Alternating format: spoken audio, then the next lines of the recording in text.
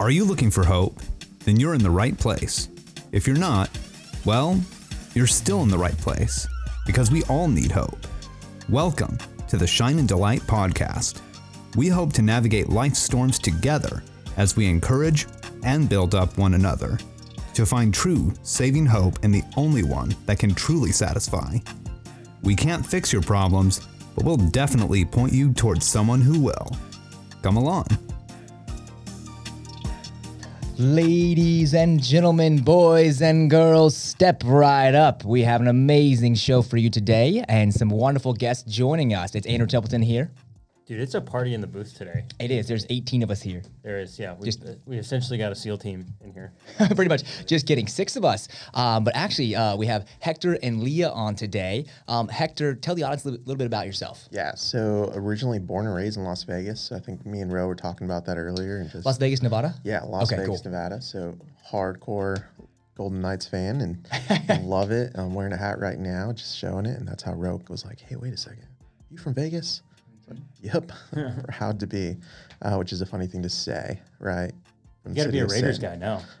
Yeah, that one's a little bit harder, but Always will be. Yeah. So thanks for having me, guys. Yeah, glad you're Thanks here. for being here. And Leah, what about yourself? I grew up in College Station, Texas, went to Dallas Baptist University, so go Pats. And I mean, hey, Was your gotta family be upset proud. about that? Or, Well, I mean, growing up in College Station, A&M. come I on. know. I say that it's in my blood, but I'm starting to have a lot of FOMO about the Aggie ring. Just to give you context, we live in Dallas, and every single person that went to Texas A&M wears a gold ring on their right hand. Yep. Just so everyone else knows that they went to Texas A&M. Yeah, I'm thinking about buying one from a pawn shop sometime, just for kicks and giggles, or going to get like a master's, something down there, just so I can fit Exactly. in, right? Just so you can fit in. Yeah. Exactly. Go get a master's in like dance theory, just so you get the ring. I can't dance that well, so. Bro, what's our icebreaker for today? I was reading the other day about after Jesus raised Lazarus from the dead, like a week later, they're all just hanging out at Mary, Martha, and Lazarus' house, and they're just eating dinner. Just a really cool moment where I would have loved to have been a part of that conversation because, I mean, you just raised this guy from the dead, and now you're just hanging out eating food. So the question that I've got for y'all, if Jesus came to your house, what are you cooking for him? And or what takeout are you ordering for him? The takeout part's a good part because there's a lot of great food. You got this, Hector? No, you know what you can pick no. up? Oh, well, I'm going straight forward. We're going to make it easy. We're going to have some T-bone steaks, some fingerling potatoes, aioli, asparagus, some good wine, and probably for dessert, we're going to have like a good cheesecake and some coffee. You're not going to serve water so you can turn it into wine? No, we're going to have wine. If we run out, he can take care of us. But Yeah, I want to be a true. good host to start with, and then once I run out. You can't make him do all the work. Yeah, I mean, come on. it's He's a like- guest. He's a guest. Yeah, amen. That's just one of my go-tos. I love it. Yeah.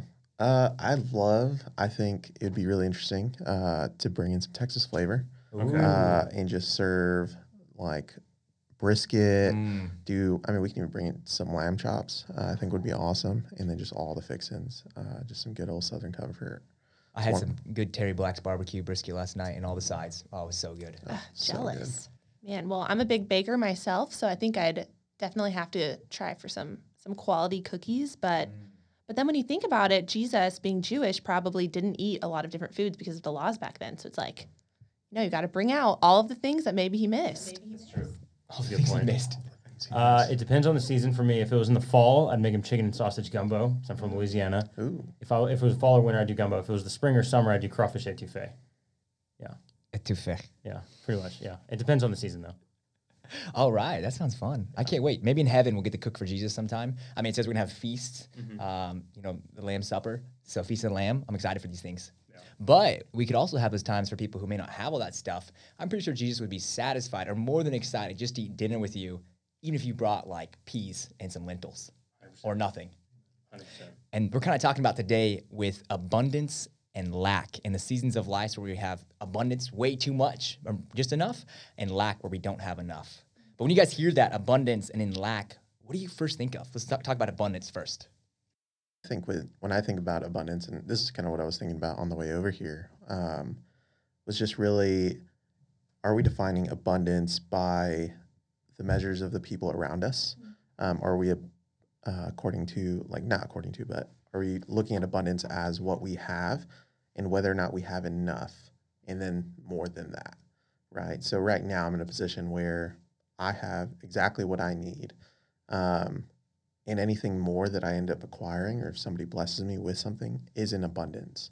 And so was really kind of wrestling with that. Yeah, I mean, that's a good question. I mean, right now I live off of student loans, and so I'm by no means, I'm by no means wealthy. You get that debt hole. Come on. Pretty much, yeah. Every day I just reading it. It's like the national debt ticker. But anyway, anyway, I mean, even though I'm not wealthy by any means, I mean, I look at the people in my life. I think of my parents who love each other. They love Jesus. And they love my sister and I. I have a great town that I call home. I have all these amazing friends. I get to be a part of a God-fearing body. And I would say I'm a very rich man in that regard. And so I would say I have a lot of abundance in that regard. And your family status and how you're loved and stuff? Yeah. Okay, It's so like- abundance is having, abundance is more than, so then there's contentment in the middle where you have just what you need, and then in lack at the bottom. All right. It's a good way of putting it. So how would you define in lack, in seasons of in lack? I mean, if you're talking materially, it's when your needs aren't being met and you're having to struggle. If you're talking about spiritually, emotionally, relationally, it's when, I would say, when you do not have the Spirit of God. So spiritually, you would be in lack if you do not have the Spirit of God. Emotionally, you would be in lack if, I don't know, that one's a little tougher to define, and I think relationally, you would be in lack if you do not have people around you that can spur you on and encourage you and help you grow in your walk with Christ.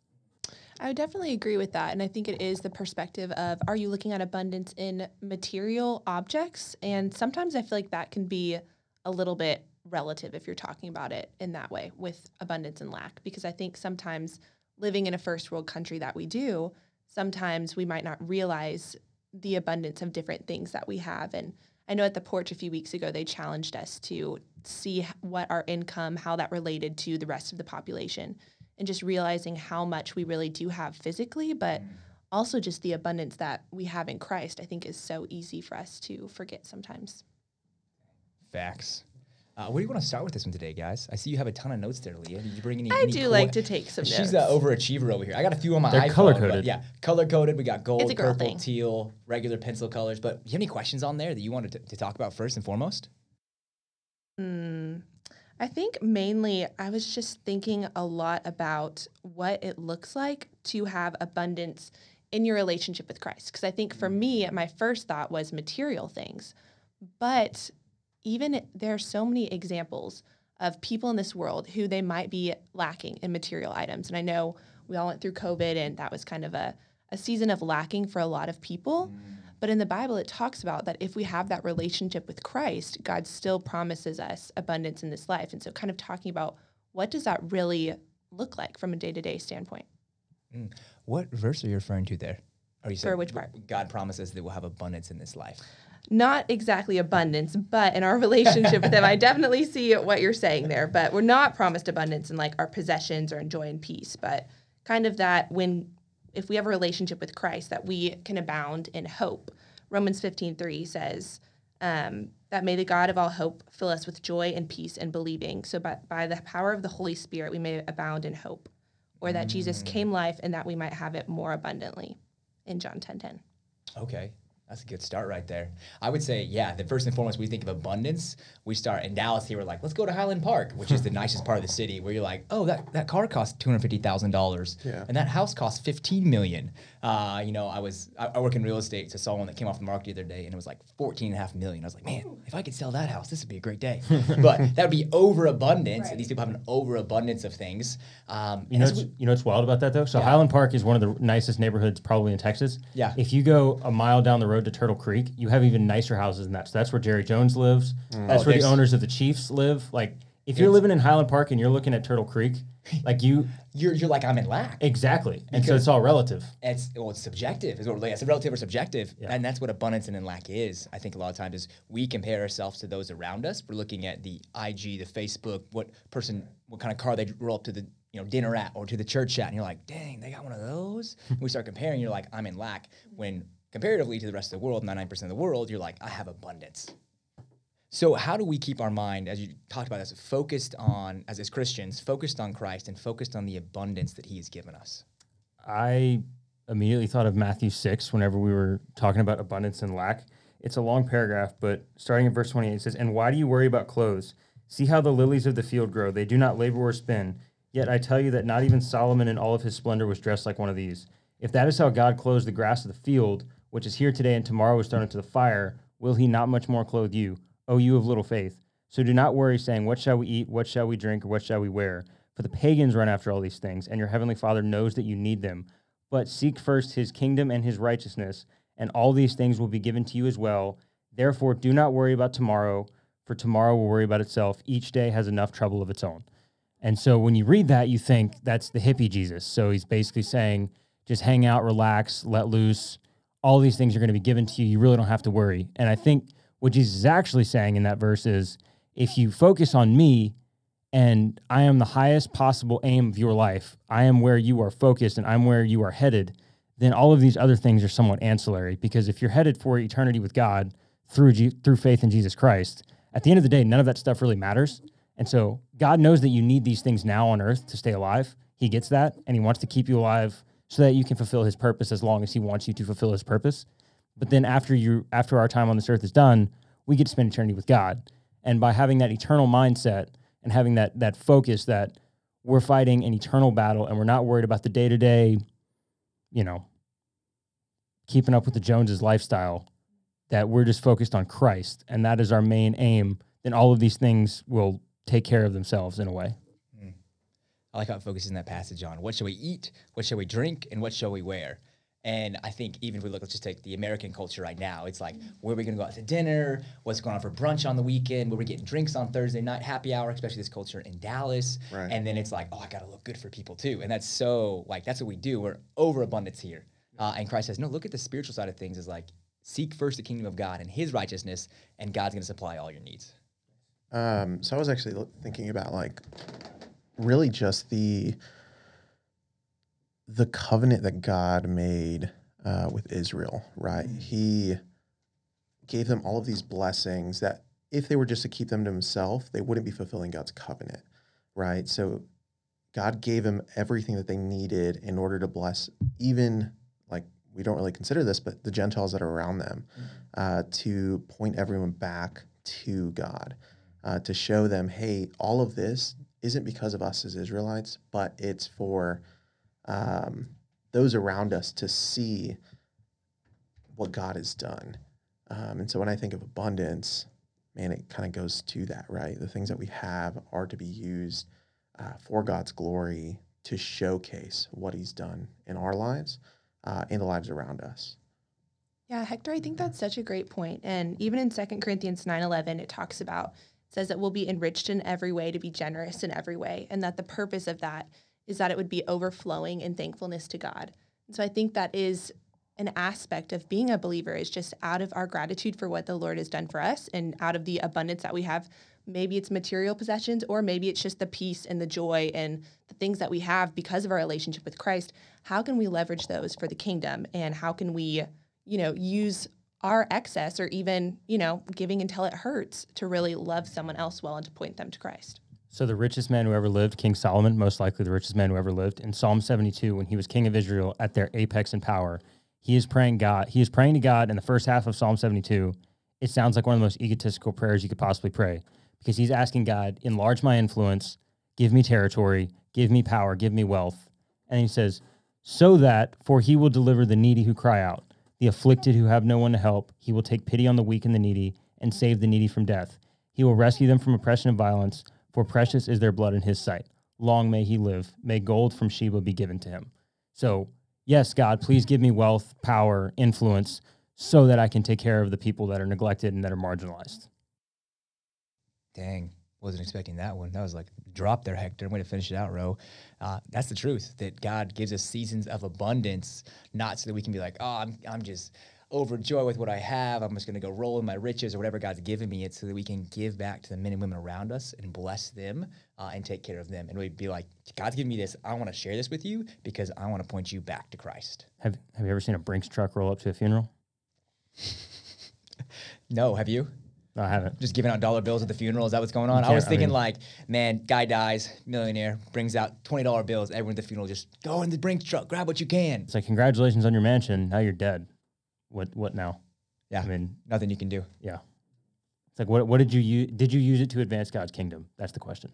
Yeah, and then as we look at Matthew 6, which you were just talking about, beginning of that chapter, Christ talks about giving to the needy, right? So before he talks about, oh, my God's going to supply all your needs, he's talking about give the needy. So even before the abundance comes, we have to have the mindset of giving to those around us and taking care of them. Because if you don't have that mindset in the beginning, it's not going to come later when you have the wealth. And Christ says, don't let your left hand know what your right hand is doing. Like when we're giving, it's not like, man, God has blessed me so much. Hey guys, come watch me. I'm going to give this homeless guy $20. You in? Like he tells us not to do that, right? Yeah. He says, go to bless the person, but do it in secret so that they are taken care of and they see God, not so that your friends see it. That's a good point. Sure. And also I think when we're talking about generosity and giving out of abundance and just thinking about maybe not even physical things of if you have a lot of time on your hands right now, maybe if you're working from home or if you have a great friend group, like how can you out of your abundance kind of use that to share with others? So maybe how can you use your extra time to help someone that's in need? Or maybe your friend has their car in the shop. How can you use what God's given you having a car to maybe give them a ride? Or just trying to think different things of creatively of that. It doesn't always have to look like generosity in the form like financially or giving of objects, but how can you give your time? How can you give encouragement? Just kind of in all different aspects of what we're called to do. Yeah, I mean, God really does tell us to carry each other's burdens, right? So not even just physically, but even in an emotional spectrum, right? We all have an emotional, like, wealth, right? Yeah. Some of us are very healthy, and, you know, if you either sought, like a spiritual counselor or just really mentorship from others. And so we're at a point, I would say everyone in this room is, hey, we have an emotional abundance to where if somebody's hurting just emotionally, they've gone through, you know, a death in the family, or even, you know, they're just having a hard time at work, we can help carry each other's burdens, even on an emotional spectrum. And just having that awareness of, hey, Christ has shown me so much love and grace that I'm at a place where I can go and carry another's burdens for a season, right? To go and alleviate my time to really prioritize someone else in that way. I was saying there's a lot of depression in young adults specifically. And I know probably a couple in this room have gone through it, right? I know I have for a season, and it's to have a man or a woman around you who's like, oh, I've been there, but now my cup is completely full right now, and I want to pour into you. I want it to overflow into you. And I think that's a really good example of like there's so many different things we can say in a season of abundance we can be pouring back into people. And I've just been thinking about Psalm 23:5, where David says, my cup is completely full in the net version. And I'm like, come on. That's what we're talking about. It's always full, right? Half empty, half full. What is it? No, it's always full with Christ, no matter what's going on around us. And he said that while actively being hunted. He's on the run. The run again? On the road again? Sorry. Hiding in caves. And yet my cup is full because I have God. So beautiful. So he was in a season of lack? Would you say that? Materially, yes, but spiritually, no. I mean, he was hiding in caves, afraid for his life, but yet he knew that he had this promise on his life that God had given him. So he had enough faith that even though I'm hiding in caves right now, I will one day be king of Israel because God promised me that I will be king of Israel. And so therefore, I'm going to walk with God in this season of material lack until he makes me king. Are you guys okay to talk about in lack for a little bit? Oh, yeah. What does a season of in lack look like for the world? Let's talk about that first. Because the world's 7-something billion people? And not a very large percentage of those are Christians. Yeah, and steadily growing. Yeah. I mean, just if we're going to talk about that lack, right, of just spirituality, there's 2.2 billion people who will grow up and never hear about the gospel. Wow. Just all around the world. They're the unreached in the nation, or just in the world, right? And there's a lack there. It's 25% of the whole world's population is in lack of just the knowledge of being able to make a decision to follow Jesus. And yet we sit in abundance and lack thereof all over the world. So the world that doesn't know Christ, spiritually, they are in lack because almost 25% have no potential of knowing him right now. Yeah. And the unfortunate part is a lot of that 2.2 billion is also in material lack. Because a lot of those 2.2 billion people live in third world countries where they are not doing well financially, materially. They may not know where their next meal is coming from, and so they've had a really tough go at it because they've had a tough life, and on top of that, they don't have this eternal hope that we have in Christ. And so it's a very, very sad picture to understand that reality. That perspective is very sobering, I think, for for those of us that live in the States, just because when we're thinking about lack, I feel like a lot of us have a very different perspective than someone like we're talking about that's in a third world country, maybe has no access to even basic food and basic needs and healthcare or Christ. And I feel like a lot of us can so easily get caught up in what we think that we might be lacking here, but just in comparison of having so much. One time I asked my dad when I was a kid, what do you have to make to be rich? And he said, a rich person is someone who makes 40% more than you do. Like, Just so you know, 40, yeah. he's like, however much money you make, a rich person is someone who makes 40% more than you do. So the lesson there was like one of his many front porch lessons that he taught me growing up. There will always be someone who's got more than you. Always be someone who has a bigger house. Did you guys have rockers on your front porch? We did. Oh, man. So we had 2 gray rocking chairs on the left side of the porch, and then we had a bench like that was a big swing on the right side. We never sat on the bench. It was always the 2 rockers. Are they still there? They're still there. All right, I'm coming to the bench. Yeah. Sounds like 40% more than I had. So. The bench is covered with wasps, so we never sit on the bench. I got you. Now, as Christians, what does a season of in lack look like? Let's talk about that. I think originally I'm just reminded of Paul and how he does talk about that there are seasons, especially that there were seasons of his life when he went through a lot of difficult situations of being shipwrecked and all these other crazy things happening, being beaten and so many different things, but how in the Bible in Philippians 4:1 it talks about that in whatever season he was content because he knew how to be brought low and what it looked like to abound, and that the secret of facing plenty and hunger, abundance and need was that he could do all things through Christ who strengthened him. But more of an emphasis, I think, that verse has on Christ, because Paul in himself can do nothing. I mean, we're all just humans. We are sinful. We don't have any power in ourselves. But with that abundance that came from the Lord, he was able to be content in any circumstance. That's good. That's a tough place to get to, though. Definitely. Easier said than done. Yeah, no kidding. So what do you say to the person who's struggling? Like, as a Christian, they're in lack right now. Let's just say spiritually they're in lack, which we just dive into that a little bit more. But what do you say to that person? How do you encourage that individual? Well, one, I mean, so there's a couple things that come to mind when I hear that, right? Yep. Are you quenching the Spirit? Because we can have the Spirit, we can be full of the Spirit, but there's going to be seasons where we're quenching the Spirit. And that's going to be seasons where we're heavily involved in sin and really just saying, hey, we really don't want you to change this part of our lives. And so in many ways, and this is kind of what I've done in the past, is there's plenty of different verses that say, hey, ask to be filled with the Spirit. And so it could be just simply through prayer, right? Hey, God, I'm just going to take a step back from asking you for anything materialistic, anything in this world, and just say, hey, God, can you fill me with the Spirit right now? Can you we talked about having a full cup, right? With David saying that, right? Can you fill my cup up again and have it overflowing? God, fill me with your Spirit. Because there's many times where we can quench the Spirit, or now we're losing our ability to have self-control, joy, and all the different spiritual gifts. That's one way that I've thought about it, and just in terms of, hey, having a lack of just my ability to dwell with the Lord. For me, it was seasons of isolation. So in college, what that meant is the summertime when I'm away from the guys that I would usually be in small groups with and the guys that I would usually be discipling, that was really difficult. The summer after I graduated from college was really, really difficult. And so in those seasons, just fight for community, whatever kind of community you can find. We're not meant to do life alone. Like I have a friend right now who he's at LSU, and he's just, over the school year, he was just on fire for the Lord. He was leading Bible studies. People in Greek life at LSU were coming to Christ because of this guy. He's just doing so well. And then summertime comes, he's got to go home, and he's removed from all these people that he's been helping. And now he's kind of going through this little bit of a depression because he was on the spiritual high, leading people to Christ, and now he's alone back at home. And he hadn't really know what to do. And I didn't have a great answer for him, so I just kind of prayed with him. But it just shows you the importance of community and how much it matters to have people around us that will spur us on, encourage us, hold us accountable, and keep us from falling back into those same sins. Was that Hebrews 10, 24 and 25, right?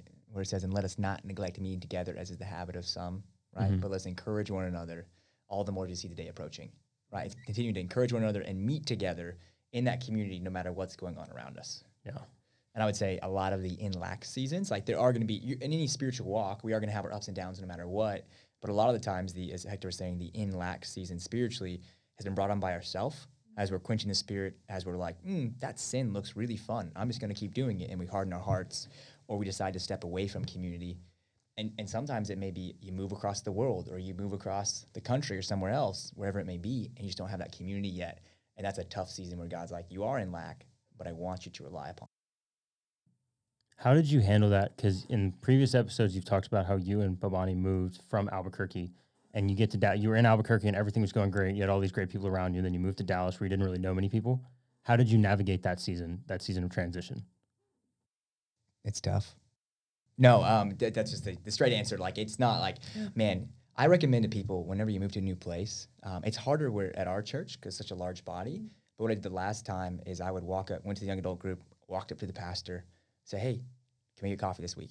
Immediately met the pastor. And then I immediately hey, what small group should I go to or should I be in? Right here, goes introducing me to somebody who introduced me to half a small group. And all of a sudden I have these guys who know my name. And then I get more plugged in and continue to go to that. And so when you move places, it's trying to find that Christian community around you. I'm blessed that I found some good guys here at Dallas Theological Seminary to immediately surround myself with. And then Babani was looking for people at Watermark and at the Porch slowly, and myself was included in that. But it does take time. Like my head, move here in August, I'm like, man, end of September, gonna have great friends, gonna have my real estate license, gonna do this, and this. And here I am, end of September, I'm like, wow, this is really slow. Like I'm not where I wanted to be. But it's giving yourself grace and saying, great relationships, great community, really take time to build. That. Yeah, I mean, I can speak into that too. I mean, in the last 2 years, I've moved twice. Right? Oh, wow. I moved, Wow. Well, actually 3 years, last 3 years. So I moved from Las Vegas to Dallas, and then September of last year, moved from Dallas to Houston. And one of the things that I had to continually tell myself to stay resolute in my faith is, does my faith change based off of my environment? Ooh. Right? It's because of where I'm at in Las Vegas, I had a really great community. And now I'm in Dallas where I know nobody. I came here knowing that I could possibly get plugged in with Watermark or get possibly plugged in with a few believers. But it took me 3 to 4 months. And just from the get-go, I was like, well, hey, Dallas has a pretty nice bar scene. Well, what if I were just to go out and start partying again, right? You can make some friends real quick. Oh, yeah. I mean, easily. And friends that will bring in some sense of joy or happiness in the moment, but it's going to go away, right? And so I had to decide, right? It's the whole notion of Jesus telling us to pick up our cross daily, right? It's, hey, does my faith change based off of my environment? And the answer is always no, right? No matter where I'm at in my faith and no matter where I'm at in the world, it's always going to be the same. My relationship with the Lord is going to stay the same. It's steadfast. He's pursuing me as I pursue him, even when I'm not. He's pursuing me. In seasons of in lack, especially, you have to, there's no just sitting around and doing the woe is me statement. It's you have to seek it out, whatever it may be, whether that's community, whether that's be the word of God, quenching the spirit, trying to find the spirit again. Like you have to actively move. Typically you don't sit there and things come to you. Not just how it works. And that's kind of it's the same thing with abundance, is we get too comfortable and too much. And so we stop seeking as well. And so we have to balance that where it's like, man, whatever season you're in of there for abundance or lack, or it's contentment saying, I'm always seeking Christ. I'm always seeking community. I'm always seeking his word so I can be filled by that. Yeah, and I think that's sometimes the most difficult part of, even we see the Israelites, whenever they became comfortable and they stopped seeking the Lord. In the same way, I feel like in seasons of lack, although they are so difficult, I have experienced in my own life so many different times of when I've fallen into a season of anxiety or depression or something like that, how it's really caused me to depend on the Lord more, because it's, you get to the point where you're like, I can't do this without Christ. And so even though those seasons have been so difficult and so hard, at the same time, I can kind of look back and like see God's provision in that, and to where he's really revealed himself to me in those seasons, because I've had to fully kind of surrender and say, God, I really cannot do this on my own. I need you now. And just kind of praying and seeing the Lord like respond has been so incredible. Yeah, you grow so Yeah. much more. the same way. I mean, easily analogy back to weightlifting or CrossFit, right? If you're, I just had to do it. Sorry, it's easy to see if you are going to be squatting the same weight day in and day out for a couple of years. For the first couple of weeks, you're like, this is easy. It's great though. I can talk to people and do whatever I want. I'm super comfortable. Same thing in our spiritual walk. If you're just doing the same thing over and over again and not stretching outside your comfort zone, what good is it? There's a story in one of the Gospels, I believe John, where Jesus is standing in the temple and there are a bunch of Pharisees that are dumping in or a bunch of rich people dumping in bags of cash. They're really doing it for the attention. They want people to see that they're dumping in bags of cash, like $100 bills. Let's go. Yeah. I mean, they are dumping in some serious money. And then this poor widow with 2 coins, who most people estimate were worth less than a penny, comes in, drops her 2 coins in the treasury. And Jesus looked at her disciples and says, she is more generous than all of these rich people who gave, in American terms, hundreds of thousands of dollars, because she gave out of her lack she gave out of her need while they gave out of their abundance. That's a paraphrase. It's not a direct quote, but that was the gist. And so he's painting this picture of people who have abundance, material, and this one woman who has lack materially. And the faithful one was the one who had lack because she gave out of her need. And she was willing to be faithful with what little she was willing to be faithful with what she had, even though by our standards it was not enough. And so I think that there's a lesson there when we're not talking about material goods, that if you think that you're not enough and that you really don't have much to offer Christ, if you are willing to offer what you do have, then he can do something with it that you would not imagine because he's God. And so this woman had no idea that 2,000 years later in Dallas, Texas, we would still be talking about her. She had no idea when she did that, but she was just faithful with the little bit that she had, and God was able to use that and to use her as an example for faithfulness. Yeah. What if it left her with nothing? How should we react today if we have nothing as believers? That's a really good point. It's a really good question. Sometimes one of my favorite people to read about is Corrie ten Boom. And so kind of backstory of she was a believer, I believe in Germany, but throughout the World War II era. And in the way that she served and loved people, she just felt called to have some Jews in her house during when they were doing concentration camps. And it ended up that she was giving out of her abundance and doing something that was even illegal, but that she felt called to do and that she knew was right in the eyes of the Lord. And she ended up actually being put in a concentration camp. And her sister was there with her as well, and her sister ended up dying. But it's so interesting to read through their story of, in that aspect, like everything that they have, like physically, completely taken away, but still seeing how when she had the words of Christ and just having the Lord, his peace and the joy and the things that came from having a personal relationship with him, how she was still able to be so content in that circumstance and to share that hope with others who were going through an incredibly hard time. And you know what's wild about that is, so she gets thrown in the concentration camp too with all of these people that did not deserve to be there. And yet she's probably, I would assume if she's that faithful a believer, she's probably sharing the gospel with people in that concentration camp. And so you're in this death camp where you know your days are limited and you have your past is a lot bigger than your future because you're about to die. And yet there's no hope on earth whatsoever. And yet here's this woman sharing the gospel, sharing this eternal hope with people who are quite literally marching towards their death. And, you know, we look at that story, and if Christ is not a part of that story, it's a tragedy because a rich woman goes from being rich to being in a concentration camp. Just from that standpoint, it's a tragedy. But then when Christ enters that equation, it's not a tragedy. It's an amazing, amazing story because she was able to hopefully lead some people to Christ that will now spend eternity in heaven, even though they had just horrible circumstances at the end of their life here on earth because of this woman and her faithfulness. I think I immediately thought of Job. Job in the Bible, where he has everything taken away from him in the abundance, in the material things. Everything's taken away: his wealth, his kids, his house, his health. And he says basically, naked I came into this world from my mother's womb, and naked I shall return. Right? It's the idea that he came in with nothing. He can't take anything with him. So honestly, he's like, the Lord gives and the Lord takes away. That's a second response. And I think it's recognizing God's sovereignty and the fact that we are in the palm of his hands. And that's going to take some wrestling with. Like, it's not like day one, I lose everything. I'm like, dude, easy money. No, it's like, this really sucks. And like leaning into that, but you're saying, but God, you've already provided me everything I need. It took Job 38 chapters to get to that point. Well, no, he says that in chapter 1. Oh, he says that in chapter 1? That's chapter 1. But then he has a lot of, there's days, that's day 1, but then there's days and weeks and months of sitting in that. And he's just like, this is really hard. Yeah. And that's when it takes him, God coming to him at the end, right? Yeah. that little showdown, that conversation at the end of the chapter, or at the end of Job, that it cracks me up every time. It sounds like a dad talking to his 3-year-old. Yeah. So we know that those who have nothing should seek towards God and find abundance in him. Should those who have everything, right, abundance, should they, in material things, should they be seeking after God's abundance as well? 100%. Why? I mean, if My heart's already full. I have everything I need. yeah, have fun with that. Here's a story. Here's an example, right? And this guy I know is guy comes to the porch church on Tuesday night, friend of a friend. I get to talk to him for the entire time. I loved him, and I said, "Hey, do you have a faith of any kind? Any kind?" This is my normal question. He says, "No, I've been too busy." Basically, his life has been. He's like, "I work, I study, I work, I study. Like I don't have time to think about anything else." And right, he's been so busy consuming with these things, he can't even think about beyond the grand scope of that. And same kind of way is like, why would I think about spirituality? I have everything I've ever needed in terms of, I think it was back in Virginia, my pastor was saying when he was out there that he'd ask kids like about stuff and they're like, "Oh no, my parents can buy it for me. Like I'm good. My parents have money."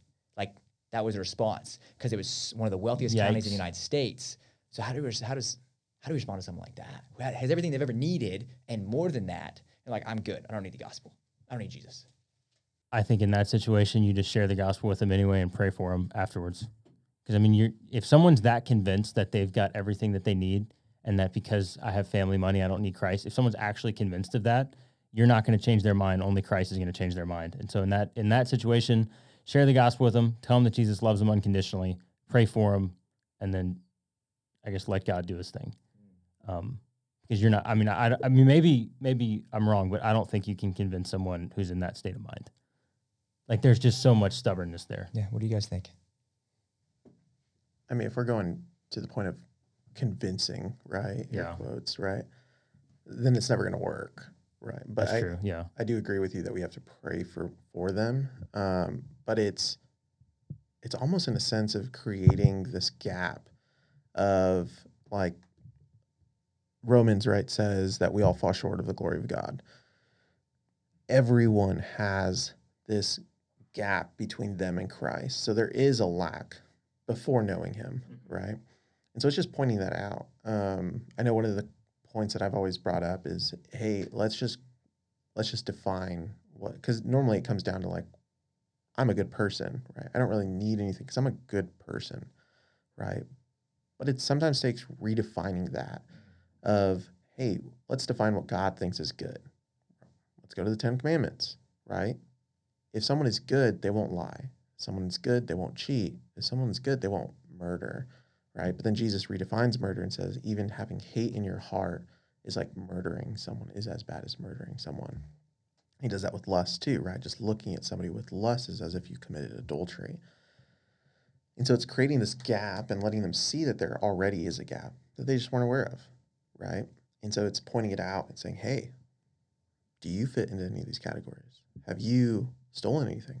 I've stolen a pencil from my sister when, we were in grade school. I stole a pack of gum. My girl made me take it back. We were in the car. She found it. She's like, it was like one of those like 5 little pieces of gum at a Mexican restaurant. Chicle. Yeah. Got in so much trouble. Yeah, even that, right? Like even as small as that, you're a sinner, Mm-hmm. right? Who's fallen short of the glory of God. There's a disparity between you and Christ at that moment because of the sin that you've just committed, right? And it goes, and that's why I think God gave us the 10 Commandments, obviously, to show us that, hey, through this, you'll never be able to be perfect or good, right, in my eyes. And so there's always going to be this gap between you and me. And so sometimes it really is just pointing that out and praying with them about it. It's like, hey, I even had a conversation in Yellowstone where this lady, she had this confrontation based off parking. And and so she's like, I got out of my car and this was our spot. We were about to park. And so I got out and I stood in the parking spot. And all I said was, God bless to the lady. And I said, was there not any anger in your heart? Were you not angry with this other person who was potentially going to take the spot from you? She's like, no, I didn't feel anything. I just said, God bless. I'm like, there's no way. There's a negligence to us being able to see the sin. And so we have to paint a picture as believers for the person who isn't a believer. Hey, the things that we do are inherently sinful in many ways. and just painting that picture. I wasn't able to do that for her. So there is going to be a point where there is pride and a hardness of heart to where we can't actually see that. But we can. There are ways that we can, I think, point out, hey, we're not pointing the finger. We're saying we're just as guilty, and really just showing, hey, and sharing in that burden of, hey, like you said, right, that you stole a pack of gum when you were younger. I've been there. I've done it. You know, it's easy to say, hey, just you, but no, it's also me. It's trying to shine the light in, so to speak. It's find that one little place or can I show one little glimpse of light so they can see like, and just think about it. That's what light looks like. Okay. Maybe there's more light will gradually come in there. I like that. Painting a picture and letting the light in. Leah, you have something to add?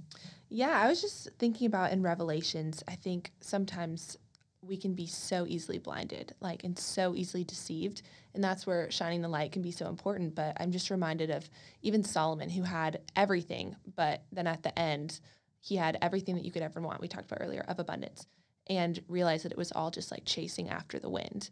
And so I think that non-believers, some might not immediately see the need for Jesus, but even in Revelations, it talks about one of the different churches, and Christ is saying, for you say, I am rich, I have prospered, and I need nothing, not realizing that you're wretched, pitiable, poor, blind, and naked. And so it does talk about how Satan can blind unbelievers, and that we as Christians have such an opportunity to share that light with them. And sometimes it's hard, and I think that I get discouraged when I'm trying my best to share and it seems so clear to me, and that someone still doesn't accept it and still doesn't get it. And that, on my own part, is my own pride of thinking that I have so much responsibility for helping them accept the truth, but really that's what the Lord does, that God changes hearts. And so just the importance in prayer behind that, and how great it might be that you plant a seed, but also not putting so much pressure on yourself where if someone doesn't completely see what you're saying or it doesn't make sense to them quite yet, that, you have to surrender that person to God. When I was a junior in college, I was a new Christian. Back in the day, 4 years ago.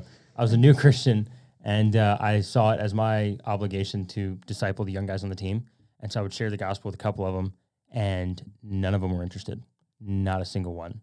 And I remember talking to the guy who discipled me, like my mentor, and I was like, I thought I was a good salesman. Why are they not doing this? And he was like, first of all, the fact that you use the word salesman that you don't get it. And I was like, Ooh. I didn't know what he was talking about, but now I understand. So Chris Bennett got it right.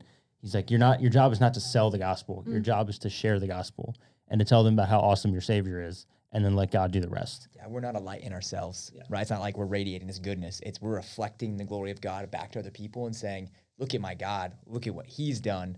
That's all. I can't do anything. To give a golf analogy, God lets us put the ball on the tee, and it's his job to hit it. It's like, he doesn't need us to put the ball on the tee. He's very capable of bending down and doing it. I get to tee it up for him. Yeah. In his mercy, he allows us to put the ball on the tee for him so that we can be a part of the process. But he doesn't need us to do it. He can do it whenever he wants. And so it's not because we're great salesmen. There is another point in that, though. There is I have a different view on the whole salesman thing, right? A salesman is Yeah. Okay. So Paul, right? When Paul goes to the Greeks, he says, hey, there's an unknown God over here. I know who this God is. And it's contextualization, right? It's this notion of using something from that person's life to share the gospel in a way that makes sense to them. There's so many different ways that we try to share the gospel in where we are trying to put ourselves on them. Yeah. Right. Which is not the right way. We're trying to meet, the gospel is going to meet their need in the way that's for them. And God gives us the spirit to discern what that need is and to share in the light, share in delight, right? I was about to make that point. That was a good one. Shameless plug. But literally to point them to Christ from their need. And so we can, in a way, come on their end. Yeah, I agree 100% with that. Where Paul says in 1 Corinthians 9, he says that to the Jew became a Jew, those outside the law became as those outside the law, to the weak became weak. I become all things to all men, that by all means I might win them for the sake of the gospel. I do it all for the sake of the gospel, that I might share with them in its blessings, right? And so we're just trying to love people extremely well. And Paul's like, I'm going to adapt, and I'm going to change a little bit, not who I am, but just adapt to who they are so they can better see it. Yeah, so good. Well, guys, we're almost done here. Any closing thoughts on abundance and in lack and seasons? And it's all about obedience, right? Amen. I just got done reading Psalm 119 like last week, and we did it for 8 days. So it was like 20 verses a day, and every single thing in there is just about being obedient to God. Just obedience the entire time. I was like, man, is that it? It's hard, but that's it. So we talked last point, but we talked about the gospel a lot and sharing the gospel. Just to remind you what the gospel is, I want to challenge everyone that's listening. Go read the story about the thief on the cross, the guy who was killed next to Jesus. Violent criminal, deserved to be on the cross. He will spend eternity in heaven because he looked at Jesus and said, I believe that you are who you say you are. And Jesus said, surely today you will be with me in paradise. And so when that guy got to heaven and someone asked him, why should I let you into heaven? He didn't say because I was a good person, because he wasn't. He was a violent criminal. He said because the guy on the middle cross said I could be here, so I'm here. That's the gospel. Luke 23, 30, let's do 30 through the end. Yeah. That's what we'll be at. Awesome. Get out there, guys, and have an amazing day. Thank you to Hector and Leah for being here. Of Amen. course, Thanks thanks for for having having us, us. Yeah. Hasta la vista. I guess bye. Ciao, Bella. Adios. There we go. Thank you for tuning in to this episode. We hope you were encouraged and inspired to turn to the only one who can and will satisfy you. If you have any questions, we'd love to hear them out. Feel free to reach us on any social media platform at Shine and Delight. You can also shoot us an email at shineanddelight@outlook.com.